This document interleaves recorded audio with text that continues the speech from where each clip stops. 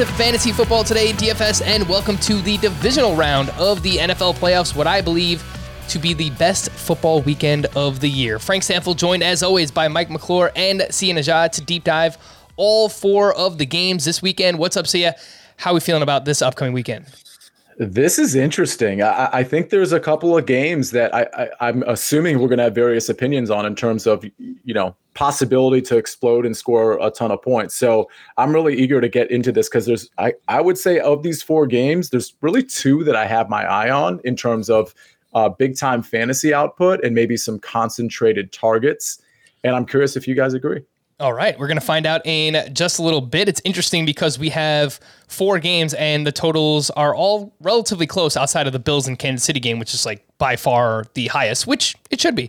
How's it going, Mike? What is your confidence level in those Kansas City Chiefs right now? The line kind of bouncing around a little bit, seeing some 1.5, some 2.5. How are you feeling about your Chiefs?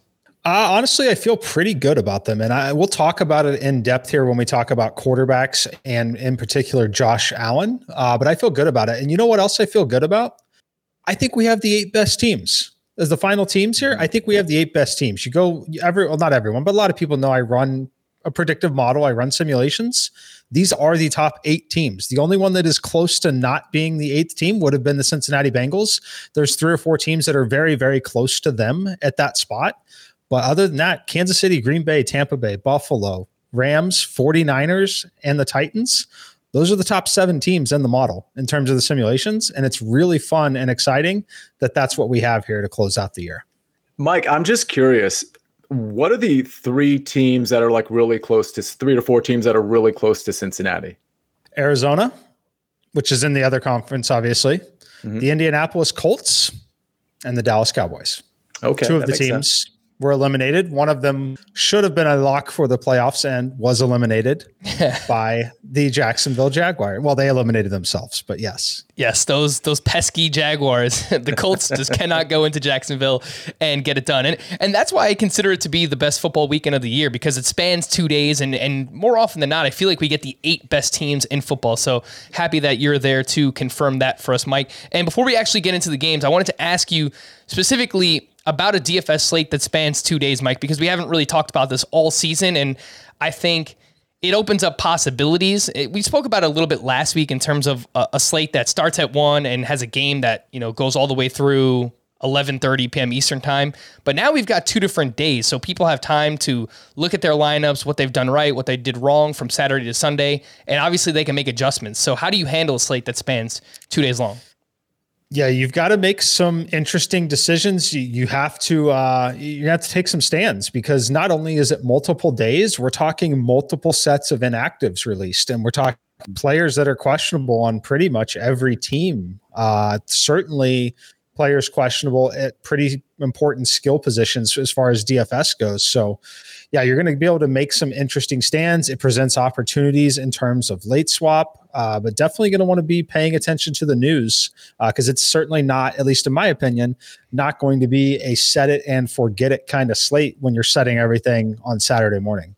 Sia, do you have a strong feeling when it comes to a DFS slate that lasts 2 days? I mean, I guess you're kind of used to this for golf. It's probably completely different, but what do you think about it for football? Well, yeah, it's completely different. I have to echo what Mike was saying. I think late swap is really, really important here. You might have gotten burned by late swap last week because you might have had, Jerick McKinnon and Byron Pringle in, like I did, and you swapped them out to get Darrell Williams, and then you couldn't afford Byron Pringle, and here we are. But the key there is usually the news on that front is pretty accurate. Let me take you back to week 18 when the Dallas Cowboys were playing the Philadelphia Eagles, and the conventional wisdom was that Dallas wasn't going to play their starters much, and that was sort of the last game. I think that was the night game of that slate. Well, if you caught that news late, and if you happened to load up on that game for the sole purpose of being able to late swap, well, boom, look at that. Right before game time, it was kind of revealed that Dak was going to be playing a lot. You could have just swapped out some people, put in Dak, put in Cedric Wilson, put in Amari Cooper, Dalton Schultz, and you could have won really big money. So a lot of that is here this week. It's a different situation, but with the running game in particular with Kansas City, and with maybe news that comes out, maybe possibly about the receiving corps for Kansas City and some other components, maybe even of the Bills, that could be really important. So I know at least for some of my tournament stacks, I'm going to be sort of loaded up on that game, or at least on day 2, just so I have the ability to late swap. Yeah, and I think specifically when it comes to late swap, we will have a pretty big news item for the early game on Sunday between the Rams and the Bucks, unless it comes out sooner than that, about regarding Leonard Fournette. We just don't know. We're recording this on Wednesday afternoon, which admittedly is pretty tough to do because I'm sure, more news is going to come out and more practice reports are going to come out as the week goes. But if we don't have an update by Friday, then we're looking at a true game time decision. And then obviously, that affects whether we're going to play Gio Bernard and Keyshawn Vaughn. So keep those things in mind as well. Let's start with the first game on Saturday, 4:30 p.m. Eastern time. That is the Bengals at the Titans. The Titans are laying 3.5 points with a 47-point total. All odds come via the Caesars Sportsbook. And we've got great weather as of now projected for the entire weekend. Every game that I've looked at so far, no weather concerns. 39 degrees in this game, no wind or precipitation. On the Bengals side of things, their defensive tackle Larry Ogunjobi was placed on the IR Monday. Defensive end Trey Hendrickson is in the concussion protocol. He got in a limited practice on Wednesday. For the Titans, Derrick Henry's foot responded well to contact on Tuesday, and he will continue to practice throughout the rest of this week. And the Titans are likely to make a decision on him by Friday. So let's start right there with the big dog, Derrick Henry. Sia, we'll start with you. How are we approaching Henry in the spot? He is 7,500 over on DraftKings. And when he was healthy earlier this season, it was the Derrick Henry we know and love. 71% of the snaps, averaging 29.6 touches per game, 4.5 red zone opportunities per game. If he's in, are you looking to play him? Yeah, this is one of those situations where, and unfortunately at the running back position over the last couple of weeks, there have been a lot of situations where you just don't know where to go. And unfortunately, the information doesn't really get revealed. And to the extent it does, sometimes that information is wrong. So this is one of those situations, unfortunately, we have to monitor.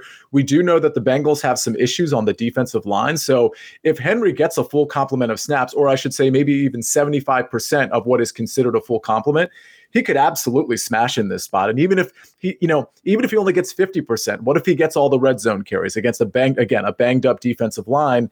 He could still get you 2 touchdowns and 60 yards and really kind of come through for you. So I don't know that I love him right now. Like the builds that I'm considering, they actually don't have Derrick Henry right now. If I start to see a little bit more video, a little bit more footage of him really in full pads, taking contact, doing the 7-on-7 drills, if not more than that, then I'm going to be a little bit more interested in him. But right now, he's not in my builds at 7,500. Just like Mike, I'm really trying to pay up at the wide receiver and quarterback position this particular week. Yeah, it's so tough too because we have Josh Allen and Patrick Mahomes going up against each other in that game with a huge total. And then we have great wide receivers on the slate, the 2 best wide receivers in football, Cooper Kupp and Devontae Adams. So if you want to spend up for the quarterbacks, for the wide receivers, it gets tough to spend up for Derrick Henry as well. Mike, how are you feeling about Derrick Henry? What if he's out? We have Deontay Foreman at 5,200, Dontrell Hilliard at 4,300. Your thoughts overall on the Titans running game? Yeah, I mean, if he's out, I think you can start to consider him. The issue is it's, you look at the slate, it's 4 games, and the number of running back options that we have in this slate feels like some of the 10 to 13 game slates that we talked about this season, right? There are just a number of running backs because some of them are so banged up and the price points are just so low. Like even Cam Akers, I know we're not talking about that game yet, but he's so low on the price point. Leonard Fournette, we don't have his status yet. As we get some more news, that'll certainly sway me one way or the other. But I do, if Henry is out, Foreman, I think, is fine. I mean, just because of the volume. I mean, I bet he touches the football 20 times again if Derrick Henry is not able to play. So that's really, fortunately on this game, we'll know because it is the first game. We'll know in time to make a decision. Now, having said all that, I fully expect Derrick Henry to be active. Just from everything I've seen, I don't think there's any scenario that he is not active for the game. Now, like Sia kind of alluded to, I think that he could be not quite the 80% workload. It could be closer to 60-40 because Foreman has had some success and they might want to ease him in and maybe only use him in some of those goal line situations. I could see scenarios like that. I think the question you have to ask yourself, though, is do you want to bet on possibly a banged up Derrick Henry? Or would you like to save some money and still be a little contrarian and play Joe Mixon in that same game, right? Because Mixon is also someone who's going to touch the ball 20 times, potentially catch 5 to 7 passes if they're trailing at all in this game. So I think you have a lot of interesting decisions. So as much as Derrick Henry, when you see the $7,500 price tag, you're like, give me all of that. Not quite so much in this particular slate for me. The last thing I'll point out is it actually is a very good matchup for whoever the Titans starting running back is in this spot. The Bengals are allowing just over 6 yards per carry to running backs over their last 3 games, and again, are dealing with injuries to the defensive line. See, how about the Titans passing attack? I don't think this is going to be a popular spot to attack here this weekend, but Ryan Tannehill is 5,800. He's the 7th highest priced quarterback. He's coming off his best fantasy game of the year, actually, in Week 18. He threw 4 touchdowns against the Houston Texans, and all of their pass catchers are affordable. So if you wanted to stack them or even just play one-offs here, it's very easily attainable. A.J. Brown is just 6,200. Julio Jones down at 4,600, and then you have their 2 tight ends who are 3,100 or less. How do you feel about the Titans passing attack? It's hard not to like AJ Brown here at 6,200. I mean, going into this slate, if you hadn't seen the pricing and I said, okay, AJ Brown's playing the Bengals, 47-point total, 25 and change implied total for the Titans. What do you think AJ Brown's price is against a Cincinnati Bengals secondary that's decent, not great, not super poor? I'm assuming the answer would be, I don't know, 7,300, something like that, 7,400, 7,100. So this is definitely a bargain. I'm very much interested in AJ Brown. Unfortunately, there's only so many receivers to go around, and there are going to be a lot of receivers, particularly that are more popular than AJ Brown. So I'm definitely going to have him in some builds. And, there's a lot of receivers I like that we'll talk about, including Jamar Chase in this game, Stephon Diggs. Obviously, Debo is going to be popular, Cooper Kupp. So you want to try to leverage some of that perceived ownership and maybe play A.J. Brown here and there. So I'm definitely interested in him. I definitely think from a game plan standpoint, especially if Derrick Henry plays, Cincinnati is just going to be their game plan is going to be to stop the run and put the game in Ryan Tannehill's hands. If that's the case, you could see A.J. Brown getting peppered with all kinds of targets. With that said, I'm not interested in anybody else in the receiver core, including the tight ends. It's A.J. Brown or nothing. All right, yeah, and I know this won't be a popular take, but I think there's a chance that this game can turn into a shootout, right? If the Bengals sell out to stop the run, as you just mentioned, Sia, then we could see some passing on the Titan side of things. And then if it opens up, then obviously, this is a really good matchup for the Bengals wide receivers too. So let's go over to that side of it, and we'll talk about the best way to potentially stack the Cincinnati Bengals. The Titans have allowed the 4th most fantasy points to wide receivers this season. They allowed the 12th most over the final 4 weeks of the season. So they got a little bit better over the final month, but still allowing a good amount of production. Joe Burrow is 6,600, the 5th highest priced quarterback on the slate. And then we have Jamar Chase at 7,100, T. Higgins down at 5,700, getting a nice little discount there. Tyler Boyd at 4,700. He has a touchdown in 4 straight games.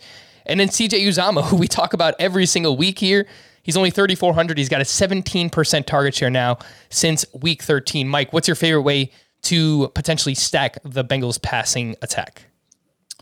Yeah, the Bengals passing attack is interesting. So what I'm most fascinated here is with Jamar Chase. They put the ball in his hands, not quite to Deebo Samuel level, but he ran the ball 3 times in that game, something we really hadn't seen before. And you see this a lot with teams when things get really competitive. They put the ball in their best players' hands as much as they possibly can.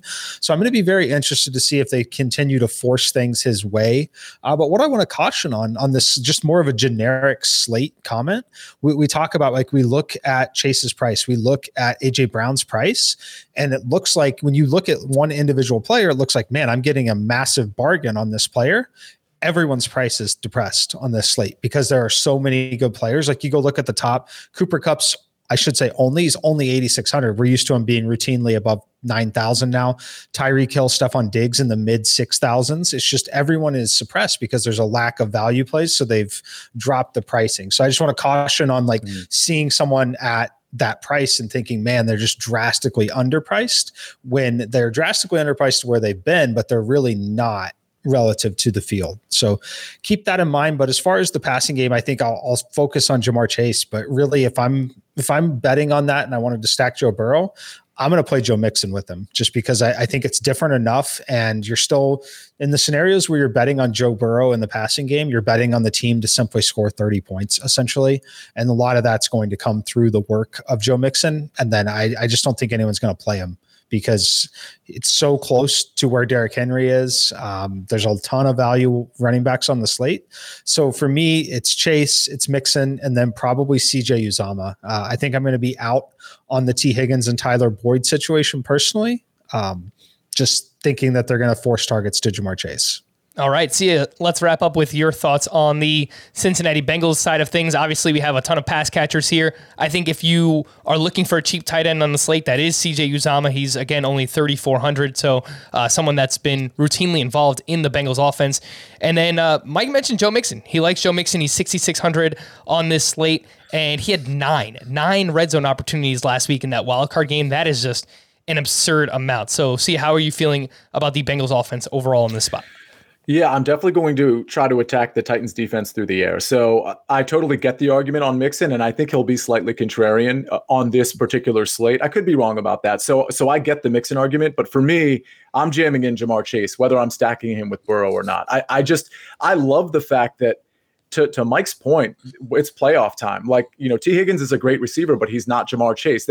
9 of 12 targets last week. He ran 3 times.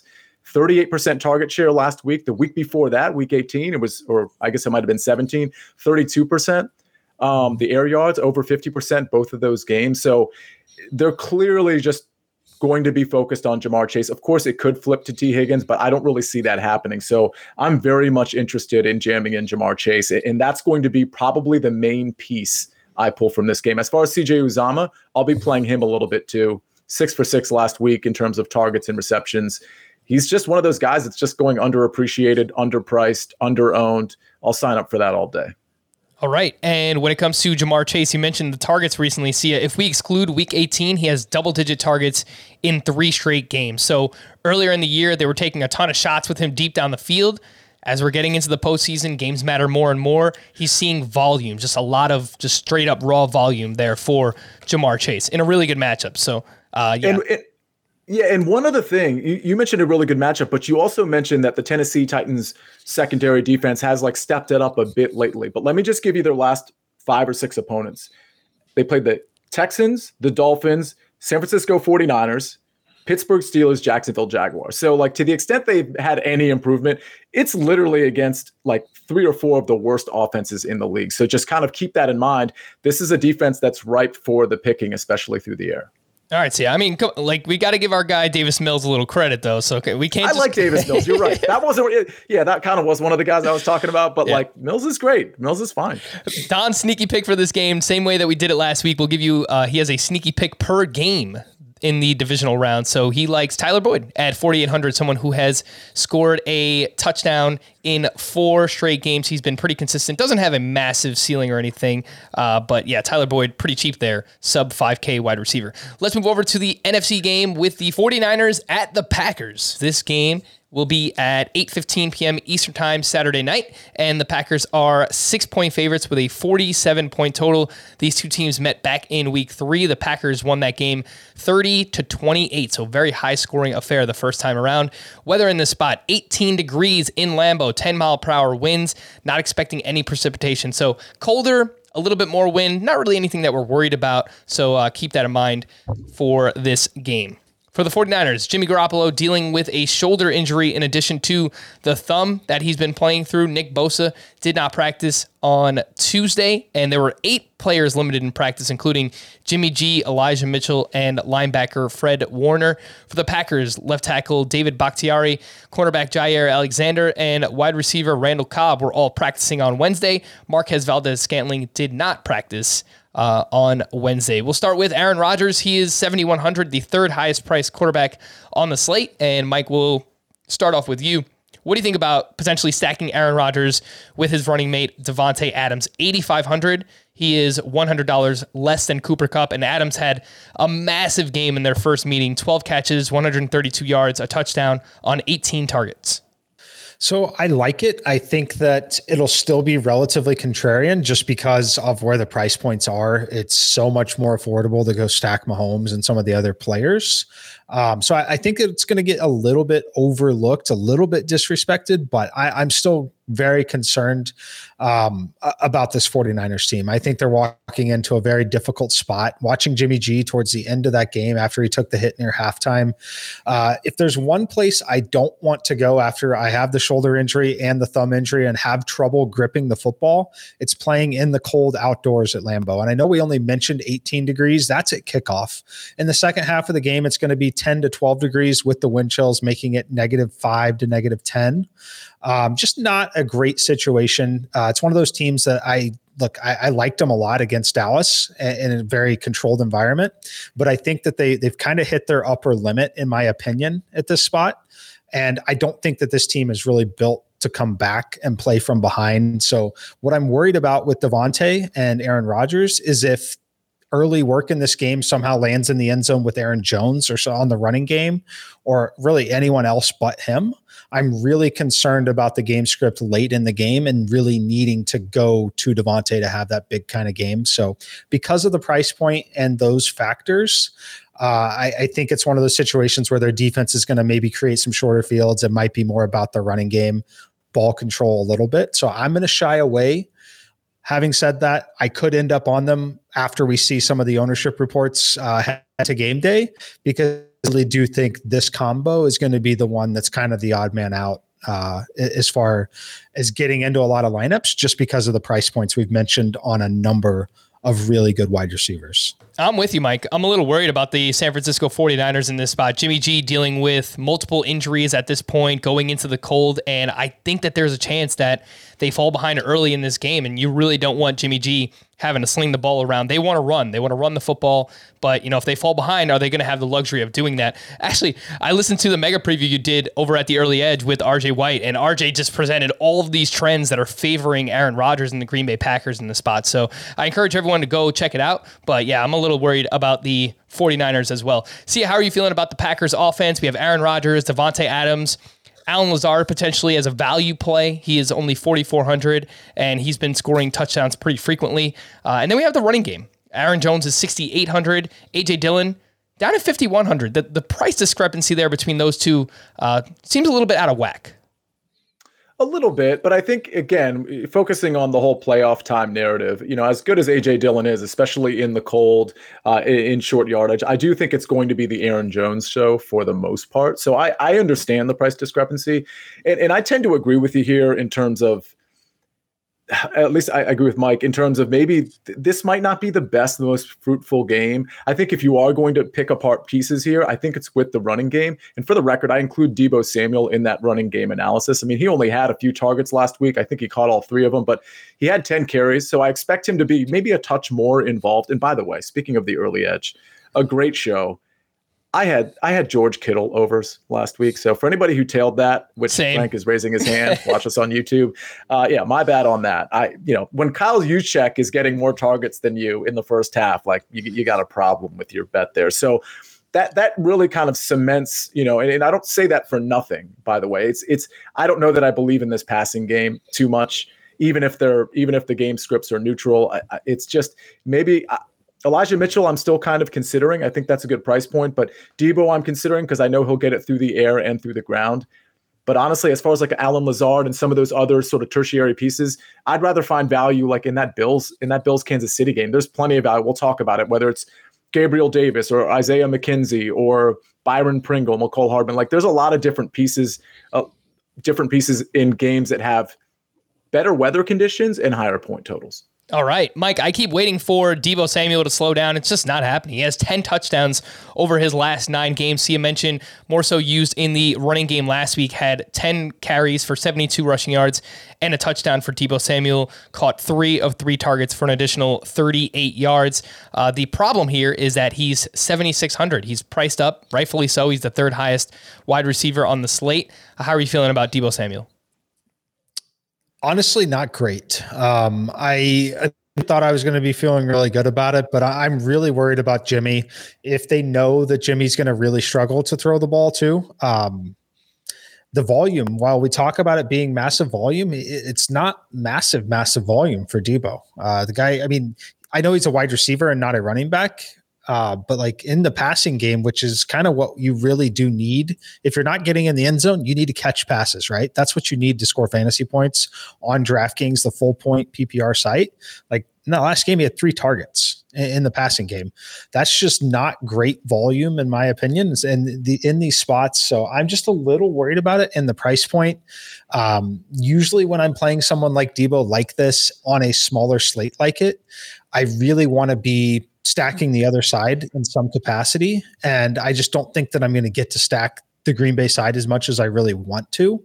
So as of right now, I think Debo is going to be one that I take the stand on. And I think I'm going to end up pivoting away from it. I know it's very possible that it burns me because you're basically giving up one of the most obvious volume plays on the slate in terms of where the football is going to go.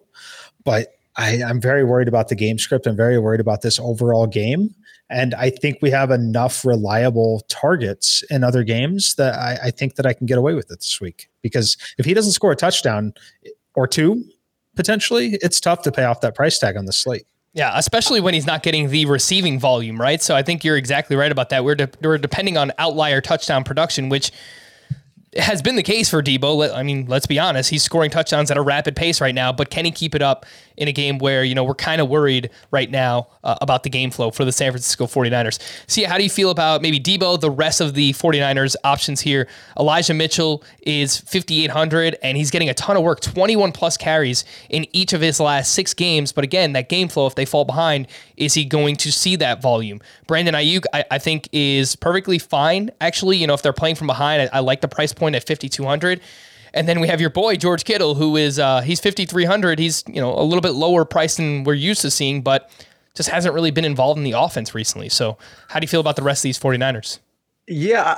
So here's the thing. You can run on the Packers. Like they allow a pretty significant yards per carry amount here. So the question for me, though, is, does that make me more emboldened about Elijah Mitchell or Deebo Samuel? Because we've been talking about it. We mentioned it with Jamar Chase. When it's playoff time, especially when you're a 6-point dog, you are going to make sure you put it in your best player's hands as much as possible. And given that Deebo's already lining up in the backfield quite a bit, I don't know that Elijah Mitchell is the play for me. And granted, they're going to, if they can, and if it's a neutral game script, they're going to run Elijah Mitchell a lot. But if it's not a neutral game script, then A, they run Deebo Samuel a lot, and B, they pass to Deebo Samuel a lot. So I think I might just be avoiding Elijah Mitchell. And if I want a piece of this game, it is going to be Deebo. If I'm making 5 lineups, for example, while I'm going to fade, I'm probably going to agree with Mike. I'm going to fade him in a majority of those 5. I'll probably play Deebo in 1 or 2 because of that explosive ability and the idea that A, you can run on Green Bay, and B, if anybody's really going to be explosive against this defense, it is going to be Deebo Samuel. All right. So getting different opinions there. And again, I'll just reiterate, I think Brandon Ayuk is a fine play at his price tag. He's 5,200, he has 66 yards or a touchdown in 5 of his last 6 games. The Don sneaky pick in the spot, A.J. Dillon, 5,100. Maybe the Packers playing with a big lead. Second half, we could kind of see A.J. Dillon wearing down that opposing defense. This weekend, we do have an FFT DFS contest. Apologies, we didn't fill last week, so unfortunately that didn't roll through. But we will have a contest for the full 4-game slate starting on Saturday this weekend over on DraftKings. 150 entries, $5 to enter. The top 15 gets paid out. The link is in the podcast and the YouTube description if you'd like to play against Sia, Mike, my dad, and myself. And our friends over at Fantasy Football Today are up for the Best Social Media Award in the fantasy football industry. It'll take you just 10 seconds or less to vote for Fantasy Football Today, so help out our friends, Dave, Jamie, Adam. They do a great job. The link for that to help them is in the podcast and YouTube description as well. Frank, 2 things. It actually takes well under 10 seconds. I did it, and I'm not joking. It literally took 5 seconds. Yep. I think you could probably do it in 4. And anybody who's listening to this, because this slate starts on Saturday, again, it's a 4-game slate. It carries over to Sunday. Just go ahead, while you're listening to this, go ahead and register for our tournament and do that 5-second vote, because that'll be the easiest way for you to check that box so that we can make sure we fill it. All right, let's hit a quick break, and when we return, we'll move over to Sunday here on Fantasy Football Today DFS. I'm Sandra, and I'm just the professional your small business was looking for. But you didn't hire me because you didn't use LinkedIn Jobs. LinkedIn has professionals you can't find anywhere else, including those who aren't actively looking for a new job, but might be open to the perfect role, like me. In a given month, over 70% of LinkedIn users don't visit other leading job sites. So if you're not looking on LinkedIn, you'll miss out on great candidates like Sandra. Start hiring professionals like a professional. Post your free job on linkedin.com/recommend today. eBay Motors is here for the ride. Remember when you first saw the potential? And then through some elbow grease, fresh installs, and a whole lot of love, you transformed 100,000 miles and a body full of rust into a drive that's all your own. Look to your left. Look to your right. It's official. No one's got a ride like this. There's nothing else that sounds like, feels like, or looks like the set of wheels in your garage. With over 122 million parts, you can make sure your number one ride or die stays running smoothly. So there's no limit to how far you can take it. Brake kits, turbochargers, engines, exhaust kits, roof racks, LED headlights, bumpers, whatever your baby needs, eBay Motors has it. And with eBay Guaranteed Fit, it's guaranteed to fit your ride the first time, every time, or your money back. Plus, at these prices, well, you're burning rubber, not cash. Keep your ride or die alive at ebaymotors.com. Eligible items only. Exclusions apply. All right, so the first game on Sunday is the Rams at the Bucks. The Bucks are 3-point favorites with a 48.5-point total. These two teams met back in week 3. The Rams won that game 34-24. Matt Stafford went off for 4 touchdowns. Cooper Kupp caught 2 of those touchdowns. The weather in the spot, 61 degrees, 9-mile-per-hour winds, no precipitation, which we will gladly take because last week it was quite rainy. It was a little bit messy out there. Overall, didn't change much from a fantasy perspective, but no rain is a good thing. For the Rams, offensive lineman Andrew Whitworth and safety Taylor Rapp are questionable for Tampa Bay. They were missing 7 at their walkthrough practice on Wednesday, including Cyril Grayson, Rashad Perryman, Ronald Jones, Sean Murphy-Bunting, Jason Pierre-Paul, and 2 offensive linemen, Ryan Jensen and Tristan Wirfs. I don't need to tell you this, but I will anyway. This is not the game that you want to be down offensive linemen. So we'll see what happens. I probably feel better about Ryan Jensen's chances of playing in this spot, but if they are down Tristan Wirfs against the defensive line of the Los Angeles Rams, this is a pretty scary spot for Tom Brady and potentially the Bucs running backs as well. Not sure many saw this coming, but let's start with Cam Akers. He looks like he is back to being the guy for the Los Angeles Rams. 53% of the snaps on Monday Night Football, 18 touches, 95 total yards. He has 6 red zone opportunities over their last 2 games. He is just 5,500 in a tougher matchup here against the Rams. Mike, you mentioned Cam Akers earlier. How do you feel about him at this price tag? Yeah, this one's going to be a super interesting call because he basically kind of came in and almost took the job back. He definitely outtouched Sony Michel in that game, and it wasn't like Sony Michel was completely ineffective. They like him, and he almost had a huge play down the sideline in a big catch in this game that didn't actually happen. But if you remember watching that game, so I'm very interested in him.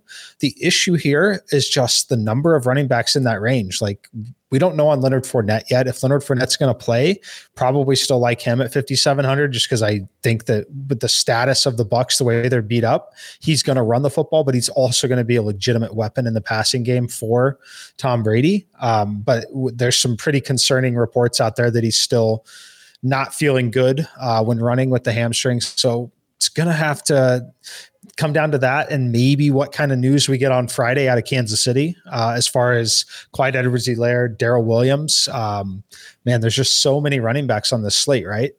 Right in this price point. So while we talk about 5,500 being a nice price point for Cam Akers, like I said, Fournette's 57, and then Sony Michel, his teammate, 53, Clyde Edwards-Helaire, 52. There's just so many running backs in this area that I really can't commit to playing Cam Akers yet in this spot. Like, I'll play him in one-off spots, but as far as him being a core lineup play, I think it's really difficult to make that decision today. Yeah, and if we're just talking about sub 6K running backs, we also have Elijah Mitchell, who we talked about, and Devin Singletary, who we will get to, but he's 5,900, and his role in one of the best offenses in football has been amazing recently. So yeah, we have a lot of running backs in that sub 6K price range this upcoming week. Sia, what are we looking at in terms of Rams stacks? We have Matthew Stafford, who is 6,200. He's the 6th highest priced quarterback on the slate. Feels like we're getting a pretty good discount on the price tag there. Cooper Kupp is 8,600, the highest priced wide receiver, and rightfully so. He has exactly 7 targets in 3 straight games, which I find a little bit underwhelming, actually, right? These aren't the double-digit targets we were getting earlier in the season. Maybe some of that has had to do with game flow, the fact that Odell Beckham has been more involved, Tyler Higbee as well, but for whatever reason, it's been just 7 targets, 3 games in a row. The aforementioned Odell Beckham is 5,300, and then Tyler Higbee is down at 4K. How are we feeling about stacking the Rams against the Bucs? Yeah, so I don't think I'm interested in stacking it. And it's mostly because there's a couple other games I want to stack. And it's obviously going to be the next game we talk about and perhaps the Cincinnati Bengals. So, yeah, I don't think I'm interested there. Cooper Kupp is interesting. You mentioned the 7 targets. When we talked on Monday about the Monday show, I was wrong about a lot of stuff on Monday show, including Sony Michel, who, by the way, first play of the game, ran for 35 yards. And you're like, anybody who had Sony Michel, you're like, here we go. And then it's like, okay, you're out of the game. Cam Akers the rest of the way for the most part. Yeah. I was just so astounded by that, even though admittedly Cam Akers looked better and looks better than Sony Michel. So I'm probably out on the running backs like Mike is. As far as the stack, it's pretty much a no thank you there. I don't know if I'm going to get to Cooper Kupp because I'm so excited about some other receivers. Although, again, if I'm making 5 lineups, does he make it in some of them? Yeah, probably. But I don't think he's going to be in like my main core single entry lineup, for example. However, if I'm looking to save some money, I do think Odell Beckham and Van Jefferson are interesting. And by the way, I think Tyler Higbee's interesting too. Frank, you were on this train well before I was, and maybe even Mike a few weeks back. I mean, he's getting targets. He's getting good targets. And as far as Van Jefferson is concerned, we weren't sure what his target share was going to be. A few weeks ago, it looked like Ben Skowronek was actually kind of jumping him, but Van Jefferson has sort of, come back into the fray a little bit. So I think he's an interesting piece to throw in there to maybe get off some wide receiver sort of value in other places that are likely to be more popular, like in this next game, for example. Again, though, I'm not super interested in this side. Maybe a little bit of Cooper Kupp, a little bit of the receivers. I'm not stacking it, though. All right, Cooper Kupp. I should point out, he had 7 targets on Monday night against the Cardinals. That accounted for 38% of the target share because there was only 18 total targets in the game. So he still saw a majority of the targets. I think that's a good thing to point out there. Odell Beckham, I would imagine, I think he's probably going to be lower owned than he should just because he plays on the same team as Cooper Kupp, but he's been money. 6 touchdowns in 8 games with the Rams, 10 red zone targets during that span. He's only 5,300. They're finding ways to get Odell Beckham the ball. And Tyler Higbee, he's only 4K. He's got a 22% target share since returning back in week 16. Mike, how do you feel about the Rams passing attack in this spot? I don't love it. And the reason I don't love it is because it's a lot like the Jimmy G situation. If they don't have to throw the football, they don't want to necessarily. Especially when they've got a healthy backfield like this. Look, obviously it's an upgrade having Stafford over Goff and what they've had in the past, but they still don't want him throwing a lot of times. That's why you mentioned you see the Cooper Kupp number. We're shocked at only 7 targets, and then we realize, oh wait, yeah, that was actually 40% of the targets, right? They're not throwing they don't have to throw the football in some of these spots as much. And I think that their defense has a pretty distinct advantage over a beat up Bucs offensive line right now. I think that they personally slowed the game down just a touch, and I think they're certainly going to try to run the football first. So I'm a little skeptical, much like the Devontae Adams situation, just the price point, while it looks attractive on a normal main slate, it's not quite as attractive on this slate. So I'm going to be off of Kupp for the most part. I'm not going to play Matthew Stafford. So for me, it's going to be sprinkling in one of the running backs or potentially running some sort of double tight end lineup where I use Tyler Higbee. I do like Higbee's involvement, especially in those situations where they do have to start throwing some more. I do think that it's going to be a nice spot for him, but for the most part, it's the team is too healthy on the offensive side, and there's just too many mouths to feed for an offense that's not going to try to run a ton of plays in this game.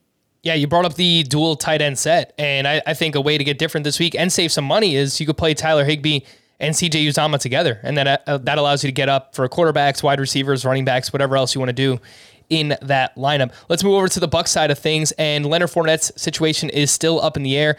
See, we were talking beforehand, and we were trying to figure out, all right, well, if Fournette is out, who's going to be higher owned between Gio versus Keyshawn Vaughn? Vaughn, you get $300 worth of savings. He's down at $4,700. This whole situation is just up in the air right now, but overall, I liked what I saw from both Bucs running backs, Keyshawn Vaughn and Gio Bernard. His first game back for Gio, 18 touches, 5 receptions, and he scores a touchdown in this spot. So given what's happening with the Bucs offensive line, Brady, is going to look to get rid of the ball quickly, and I think that means a lot of passes going to his running backs in this game.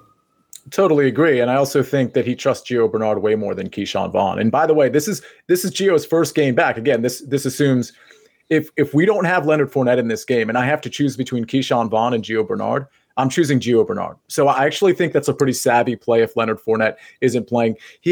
So just to give you a percentage on those receptions and those targets, he had about 20% of the target share last week. Again, his first game back, he had 49% of the snaps, which, by the way, was tied with Keyshawn Vaughn. So given the game plan that you talked about, absolutely, Brady always gets rid of the ball really quickly, but he's going to have to scheme even like to get it out even quicker with this pass rush that's going to be on him. A lot of Gio, a lot of those short area targets. I think Tyler Johnson may get the benefit of that with Brashad Perryman probably having a bigger ADOT. And then, of course, Mike Evans is going to enjoy probably somewhere between a 25 and 30% target share regardless. I think Gio is a really kind of crafty play to maybe save some money at the running back position. So on that side of the ball at the running back position, I'm definitely interested in Gio, but we have to wait to hear what happens with Fournette. Mike, what are you thinking about the Bucs passing attack? We have Tom Brady at 6,800. He's the 4th highest priced quarterback. Mike Evans at 6,800. Rob Gronkowski at 5,800. And we talk a lot about this condensed target share. That was the case last week. It was, Evans saw 28%, Gronk saw 17%, Gio Bernard saw 19% of the targets. Whoever the running back is starting in this game, they're going to be involved in the passing attack. But other than them, I think we're going to get a lot of Evans and a lot of Gronk. So what do you think about those two? Yeah, I'm like the way you worded that, because that's really my take on this game on this side is whoever's starting at running back, that's who I'm playing. It's either going to be Leonard Fournette or it's going to be Gio Bernard. One of those two guys will be in my lineup. So I've got Gio Bernard in right now just because I do think that he's going to end up seeing the field here. I'm very skeptical as far as what Leonard Fournette is looking like for this week. So I like Gio Bernard, but everyone else in the passing game, like Mike Evans, I don't mind him. Like, I think he's fine. The issue with that for me is like, I kind of like the ceiling on Jamar Chase just a little bit more for 300 more. And below that, like I honestly, I'd rather play Tyreek Hill in this game. I'd rather play Stephon Diggs just in that game. So right now it's whatever running back, and I'm projecting that to be Gio. So he's the only Tampa Bay Buck that I have in my lineups. All right. Well, let me say something real quick. If Fournette is out and they say, hey, Keyshawn Vaughn's the starter, I'm probably still playing Gio because I think that's like a starter in name only. And it could be like not a Darrell Williams situation, but almost like a Sony Michel situation where a couple runs and then he's out and Gio plays the majority of the snaps. And I wanted to piggyback off what you said about Mike Evans, Mike, in terms of the upside in this spot. And I could completely be making this up, but I feel like Mike Evans has struggled against top corners in the past. Guy like Marshawn Lattimore comes to mind. I know that they've like battled back and forth, but obviously going up against Jalen Ramsey, I know the Rams play a lot of zone coverage, so maybe he doesn't see him all that often, but it's just something that comes to mind. I feel like Evans might struggle against some of the top tier cornerbacks in the NFL. Go ahead. I just want to comment on, I do agree with you. Some might point to the first matchup with the Rams where he had 8 catches, 106 yards, did not land in the end zone. But we have to remember in that matchup, playing alongside Chris Godwin helps a lot. In those kind of matchups, having another receiver like that the quarterback absolutely trusts and looks to really takes a lot of pressure off. So like you said, I am very worried about Evans. Just the combination of the ownership, the price point, the other guys around him, I think I'm going to be avoiding it. Tyler Johnson. See, I know you mentioned the name. If you're looking for some real cheap value down there, he's only 3,700. He was on the field for 77% of the snaps last week. And if Cyril Grayson and Brashad Perryman cannot go in this game, The wide receiver 3 would be who? John Smokey Brown on the Tampa Bay Bucks roster for the minimum price, $3K. So just mention the name. You probably should not play him, but if those guys are out, I think he'll probably see the field quite a bit. The Don sneaky pick in this game, Keyshawn Vaughn, 4,700. I have a feeling that I will be receiving a text from the Don that says, "Oh, that Sia guy, he's talking bad about my pick." I don't like that. The main event, the last game of the weekend, the heavyweight bout, whatever you want to call it. We've got the Bills at the Chiefs. The Chiefs are 2-point favorites with a 54.5 point total, by far the highest on the slate, and they faced off back in week 5. The Bills won that matchup 38-20. Josh Allen had 4 total touchdowns in that game. Dawson Knox. Oh my God. I was about to make a basketball mistake just now. I was going to say Kevin Knox. Unfortunately, I'm a Knicks fan, and I don't want to talk about it, but yes, they break my heart almost every single night. Dawson Knox, 3 catches, 117 yards, and a touchdown in that game. And he's also coming off a huge one against the New England Patriots as well. Weather in the spot, 39 degrees, 6-mile-per-hour winds, no precipitation. For the Bills, defensive end Mario Addison is questionable. For the Chiefs, Clyde Edwards-Helaire, Tyreek Hill, and cornerback L'Jarius Sneed were full participants in practice on Wednesday. Cornerback Rashad Fenton and Darrell Williams did not practice. Where should we start? I guess we'll go with the Bills and Josh Allen, who is coming off a massive game. And I mentioned he had a huge game against the Chiefs earlier in the season. Sia, we'll start with you. Josh Allen, he's 7,600, the highest priced quarterback on the slate. The problem with him, as we've talked about all season, there's no problem with him. No problem. There's no problem. All right, so go ahead and finish your sentence. All right, so that means you know who to stack him with. I was just going to point out 6 different Bills had 3+ targets last week, so they spread the ball around. They, in terms of snap usage, who was on the field, they really kind of shuffled it around, and no one played more than, I believe it was 65% of the snaps. Maybe that's because they were blowing the Patriots out. I guess that's a possibility. But the problem for me, is just trying to figure out who to stack Josh Allen with. Well, listen, you misspoke. It's not the problem with him. It's the problem with the GM who keeps recruiting talent in there. And why is Emmanuel Sanders on this team, right? You mean you have Gabriel Davis, Isaiah McKenzie, all these targets, Stephon Diggs, Cole Beasley, Dawson Knox. Anyway, the point is, and that's no offense against Emmanuel Sanders. You're right. He has a lot of targets. I think, on this slate, do you want to play a quarterback naked? Probably not. But I've played Josh Allen naked before, and it's absolutely worked out for me. I really like a Josh Allen to Stephon Diggs stack here. Again, we're going with the narrative, or at least I'm going with the narrative, that at the end of the day, you're looking for your best players. And I absolutely think, while he will spread it around, I definitely think Stephon Diggs will see way more targets than he did in that blowout last week. So Josh Allen to Stephon Diggs, I like quite a bit. This is definitely my favorite stack.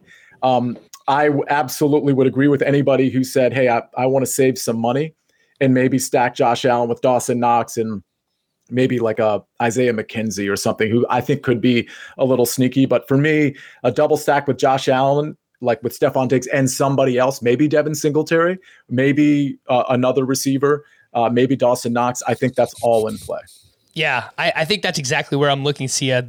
I'm creating a lineup now, and you put in Josh Allen, Devin Singletary, and Dawson Knox as a starting point. I like going with that quite a bit. Obviously, Knox had that big game against the Patriots last week, and he performed well in the earlier meeting this season against the Chiefs. The Chiefs have struggled against good tight ends at times this year. So, Mike, when it comes to the Bills side of things, who are you looking at against this Chiefs defense? Definitely first Stephon Diggs. Just we talked about the value on the slate. He's one of the better values on the slate at 6,500. He's going to get force-fed targets, in my opinion, in this game. So I like him a lot. As far as outside of that, I'll have some one-offs of Knox or some game stacks with Dawson Knox. You got me. Kevin Knox. Now I'm calling him Devin. Dawson Knox. I will be playing him in some one-offs or in some game stacks where I'll have Travis Kelce also with the double tight end. Singletary, it's too early to me to commit to the running backs just because I need to know what's going to happen with Tampa Bay and Kansas City before I know if I'm going to end up playing Singletary. So I can tell you Diggs will be there, though. Diggs is a core lineup piece, one of the first few lineups. What's up, Chief? How we doing, Chief? Chief's a big fan of Diggs as well. Yeah, Chief's a big fan. Likes the Stephon Diggs play this week. The truth is, Chief is a Chiefs fan, and any Bills talk from Mike is not cool in that household. So I think that's what's going on. All right, yeah, that definitely makes more sense. And we don't usually just give out lineups often here on the show, but I'm just kind of messing around and put in Josh Allen, Singletary, Stephon Diggs, and Dawson Knox. So a lot of Bills in this lineup. Also have Tyreek Hill, Gio Bernard, Jamar Chase, CJ Uzama in the flex, so dual tight ends, and then the Rams defense. So wow, that lineup is amazing. That's fun, right? There's a lot of fun there, a lot of upside. So from a GPP perspective, maybe something you could look at doing this upcoming week. Devin Singletary, we spoke about, a little bit here, and I think he's my favorite running back on the slate, Sia. And yeah, look, if you said this is what I would be saying about Devin Singletary in the divisional round of the playoffs with all of these running backs on the slate, I would have said you're crazy if you told me this, 2 months ago. But his role has been outstanding. He is averaging 20.8 touches per game over his last 5. He has 5+ red zone opportunities in each of those games. He's playing 80% of the snaps during that stretch. See, he's my favorite running back on the slate. Yeah, 80% of snaps during that stretch, 86% just last week. So, I mean, this is, most teams have a couple of running backs. And this team in particular, not only did we think they had a couple of running backs, actually 3 at a certain time this year, we kind of thought Singletary was the worst of the 3. I don't mean we necessarily. We didn't actually discuss, we didn't rank Matt Breida, Zach Moss, and Devin Singletary. But there's plenty of people, including myself, that didn't think Devin Singletary was the best running back of this 3-headed monster. Now it's extremely clear that Devin Singletary will be on the field pretty much 9 out of 10 plays. He's getting 64% of the rush attempts. He's getting targets. Not a ton of targets, but he's getting targets nonetheless. Of course, he's not going to get a ton of targets. They have so many wide receiver 2s and 3s that they're throwing to. But no, I agree with you at the price point. And in this game, and with this game script, Singletary is very versatile. He's going to get the ball. Now, I think the counter to him is that in this type of game, what's his red zone opportunity? Is it Josh Allen keeping it more often than not, or feeding Dawson Knox, Kevin Knox, Stephon Diggs, and some of these other guys? Or are they, leaning on Singletary? In this type of game, maybe it's a little bit more Josh Allen in his hands, but it still doesn't make Singletary a bad value, regardless. All right, let's hop over to the Chiefs running backs, Mike. And, we've hit on the Chiefs running backs throughout the course of the season where, Clyde was too cheap, or Darrell Williams when he had a great role in this offense as well. Things are kind of up in the air. It's not looking too good for Darrell Williams right now. Even if he's active, I don't know that he'll be given much of a role because Jerick McKinnon's coming off that great game, and it seems like Clyde Edwards-Helaire is healthy as well. So what do you think about the Chiefs running backs against the Buffalo Bills? I mean, at some point we have to talk about maybe it's just a system that makes the running back decent for this team. We saw it a year ago with Damian Williams, then Darrell Williams, Clyde Edwards-Helaire, Jerick McKinnon comes in there, looks awesome. Playing with Patrick Mahomes must be a really fun thing if you're a player in the NFL, right? So simple answer here, right? It's just like the Bucs. Whoever's playing is who I'm playing. And I'm going to leave a spot open for late swap, and it's going to be one of these guys. And worst case scenario, I'll play Devin Singletary at 5,900. If I have to leave enough on the table to make this work, I'm comfortable doing it on a short slate. Like, I'm comfortable leaving $800 on the floor on the slate. I don't think there's any problem with that, just because there are so few options, especially when it comes to this game. So I recommend leaving at least 1, if not 2 spots open, whether it's 2 running back spots or a running back and a flex spot open, just because I think that depending on what kind of news we get, like even if we definitively know that it's a Jerick game again, 4,800, his involvement there, and knowing that they're not going to have the other backs to really run between the tackles like they like to at times, I think you got to start looking at playing Jerick McKinnon and his role in the passing game. So I like him a lot. Mike, I'm coming right back to you. First question, who would you rather stack between Josh Allen and Patrick Mahomes if you had to choose between the two? And if we're stacking Patrick Mahomes, which I assume we're doing, how are we looking to do that? Tyreek Hill, Travis Kelce, Byron Pringle coming off a 2-touchdown game. What's your favorite way to attack it? Yeah, so I like both, right? I really like Kansas City. I know that we'll point to the Buffalo defense. I am skeptical of the Buffalo defense in this spot. This will be a real true test without Tre'Davious White. They've only had one good test without him, and that was against the Buccaneers. They gave up 33 points in that game. I think the Kansas City offense is better than the Buccaneers offense in terms of having weapons, having to defend them. Now they get to play at home. You look at the offenses that they've played. They played Mac Jones twice. One of those games, they threw 3 passes. They played the Jets, the Falcons. Like, they haven't played anyone since he went down. They had down the stretch. Buffalo's had very easy opponents in terms of defending the passing game. I like Kansas City here at home a ton. So I prefer Mahomes to Josh Allen personally, and it'll be full on Kansas City onslaughts. It'll be Travis Kelce, Tyreek Hill, Byron Pringle, and the running back. So I'll have them all in there. Stephon Diggs on the bring back. I'll have lineups with 6 to 7 pieces from this game in my lineup just because they're so affordable. All right. Same question over to you. See, I assume you're going to like a lot of the same players. Is there anyone else maybe that we haven't mentioned that you also like for the Chiefs? Yeah, the running game is definitely a little muddled. I agree with the whole late swap comment. I think that's a really good idea just in general on this 4-game sort of overlapping day-to-day slate. I don't know if I'm actually going to play one of those Kansas City running backs. As far as the receivers, I'm not so sure about Tyreek Hill. I still kind of question his health. He certainly didn't have a ton of targets last week. I think Travis Kelce is a good play if you can fit that into your tight end slot. And of course, Byron Pringle at 4,200.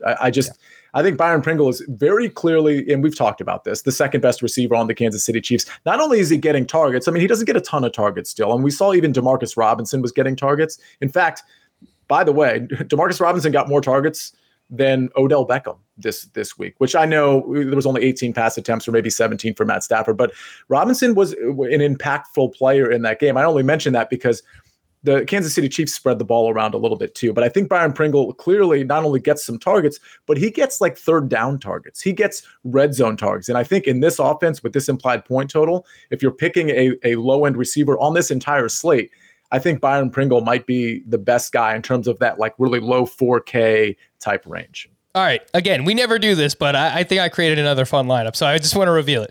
Patrick Mahomes, Devin Singletary, Gio Bernard, Tyreek Hill, Byron Pringle, Stephon Diggs, Travis Kelce, Dawson Knox, Rams defense. It's everyone. It's everyone that you want from this game that I could possibly imagine.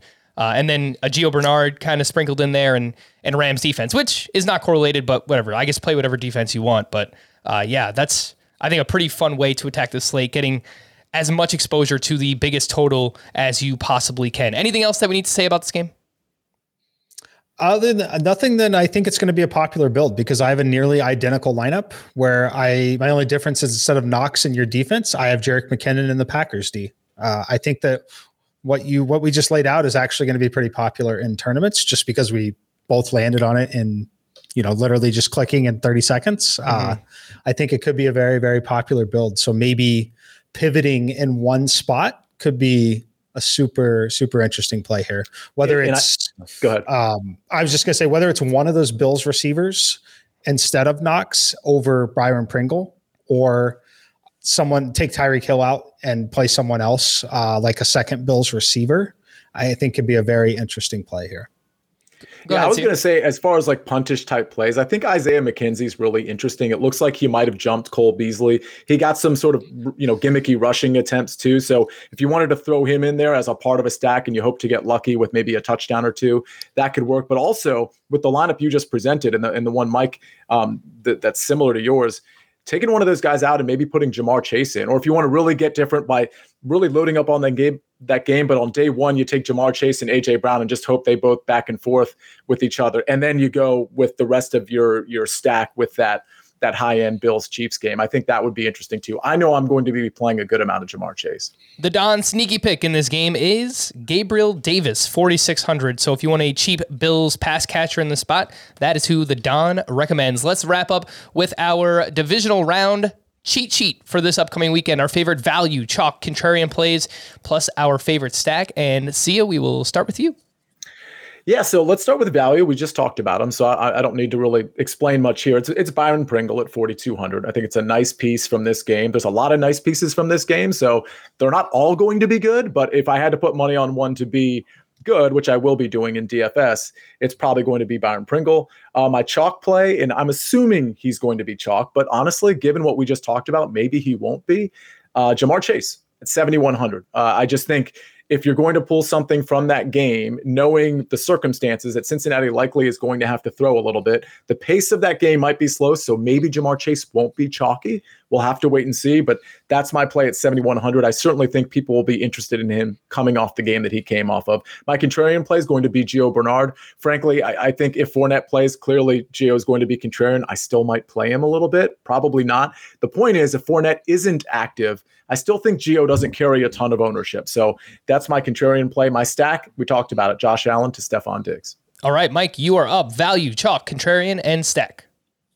Value play is going to be Jerick McKinnon until we have other news. I'm expecting him to have that role again. If for some miraculous reason Darrell Williams comes back and is active, then it's going to be Darrell Williams.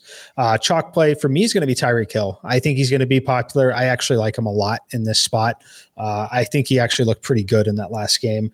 My contrarian play, I like Aaron Jones a lot in tournaments. I just think we could see a heavy dose of Aaron Jones. I think we could see some very short fields for the Green Bay Packers. I don't think anyone's going to play him where he's sandwiched in between Joe Mixon and Derrick Henry, having to wait out that outcome. I just don't see it happening with all the value. So give me Aaron Jones as a contrarian play. And then the stack, it's Mahomes to Kelsey. I also think Travis Kelsey looked really good in that last game. I love the way that they use him in the red zone as well. Just really, really elevates his floor as they get creative using him in the red zone. So let's go Mahomes to Kelsey. All right, Travis Kelsey has 5 touchdowns over his last 4 games. So you're right, they're finding ways to get him involved in the red zone for the Kansas City Chiefs. And for me, the value play is CJ Uzomah. If you need a cheap tight end this weekend, 3,400. If you want to play dual tight ends, if you want to play Kelsey and Uzomah together, I think that allows you to maybe spend up in other spots. If you want to play Knox and Uzomah together, I think that's something you can look at as well. Chalk play, Devin Singletary, 5,900. I mentioned he is my favorite running back on the slate when you consider everything, the price point, his usage, the total in that game, the implied team total for the Buffalo Bills. I just think there's a lot to like with Devin Singletary.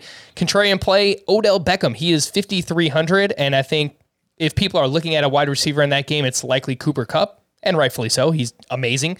But Odell Beckham scoring a ton of touchdowns for the Rams, and they are also finding ways to get him involved in the red zone. And the stack for me, Josh Allen to Dawson Knox, not Kevin Knox. Josh Allen to Dawson Knox, who is coming off a monster game and performed well against the Kansas City Chiefs earlier this season. I think regardless, you're going to want some exposure to this game. So whether you're stacking Mahomes, you're stacking Josh Allen, there's plenty of options to choose from, whether it's wide receiver or tight end. We're going to wrap there. For Sia and Mike, I am Frank. Thank you all for listening and watching Fantasy Football Today at DFS. We'll be back again next Thursday to preview the conference championship. We will see you then.